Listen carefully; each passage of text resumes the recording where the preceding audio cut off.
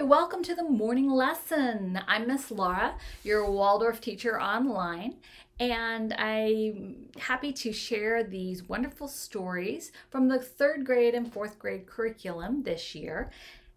I'd like to thank all my patrons out there, my Patreons out there who help support me and all my endeavors that helps pay for all the technical back screen things for this podcast, as well as all of the content that I am endeavoring to create and have available for teachers, students, and homeschooling families, and heck, anybody who just likes a good story and something to do with the story. If you would like to join me in my Patreon circles, please just follow the link in the description, and I really appreciate you, and I'm incredibly grateful for your support. One of my goals right now on Patreon is I am earning money to attend the Waldorf World Teacher Conference in Dornoch in April 2023. I just appreciate you if you have a couple of pennies to throw my way for that big goal. Of course, after the conference, I will be sharing all the things that have come out of that conference, just like I share in my Patreon circles about what's going on in my dissertation quest and my doctorate program at Antioch University, where I'm pursuing a doctorate in education with a focus, of course, in Waldorf education. Well, without further ado, today's story is a third grade story. When Sarah was 127 years old, she passed from this world into the next. Abraham mourned his beloved like no one had before.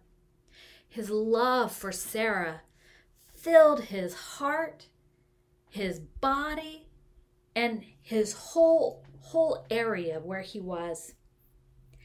At this time, Abraham and his people lived in Kiriath Arba, which is in Hebron, inside the land of Canaan.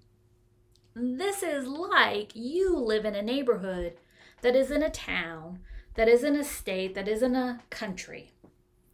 Kiriath Arba was the neighborhood. Hebron was the town, and the land of Canaan was like a little country of its own people. In that place, the sons of Heth were in charge of how things happened. Abraham went to the sons of Heth when Sarah died and told him of his woes. He said, "Even though I am a stranger who lives in your lands, I need a place to bury my dead. Please give me some bit of land for my dead to be buried." Now, Abraham was a wealthy man, and he had many flocks and herds of animals and tents and people who worked for him, and gold and silver and spices and wools. But he did not own any land. He and his people moved with the herds, never staying in one place. But now he needed a place. He needed a place to bury Sarah and to be able to come back to her. The sons of Heth called Abraham a prince of God. Of course, they agreed to give Abraham a plot of land. All he had to do was ask. Abraham asked if he could buy the double cave that was on the land of Ephron, the son of Zohar. The cave was at the end of Ephron's field. Abraham promised a good price for the cave. Ephron, the Hittite, Ephron was there at the assembly with the sons of Heth. And he stood up and he said in a loud, clear voice, "Hear me, Abraham, and hear me all who are assembled here. I give you the cave and the field to bury your dead. This land is worth 400 shekels. But what is that between you and me? Bury your dead." Abraham weighed out 400 silver shekels, and paid Ephron for his land. In this way, Abraham came to own the land in Canaan. He owned the double cave that faced Mamre. He owned the field too, and he owned all the trees that grew there.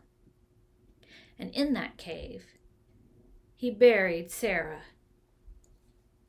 It was not long after Sarah had passed away. Abraham realized his son Isaac was past the time of having a wife. Abraham called to his servant, "Place your hand under my thigh and promise to me that you will go to the land of my father and seek a bride for Isaac." Abraham did not want his son Isaac to marry any of the people of Canaan. He was worried that the women would not be good enough. So back to his father's place where his brothers had stayed, he wanted to find a bride.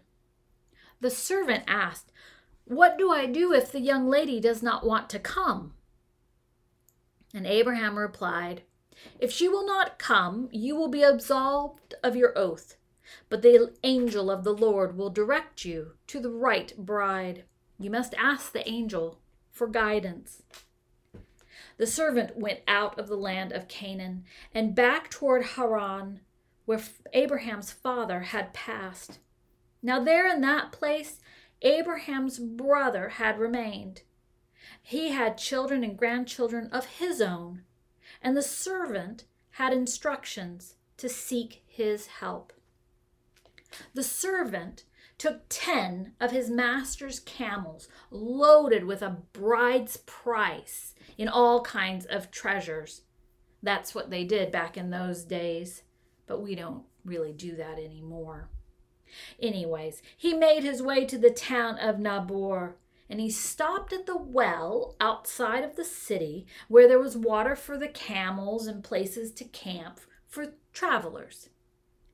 He waited until evening time, when it was the custom that the daughters in the villages would come and get water from the well.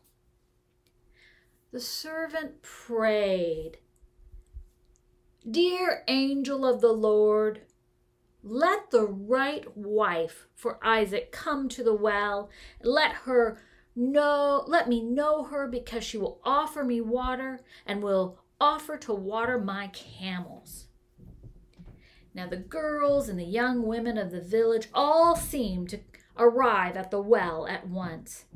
They each saw the servant, but busied themselves with filling their jugs of water and returning home.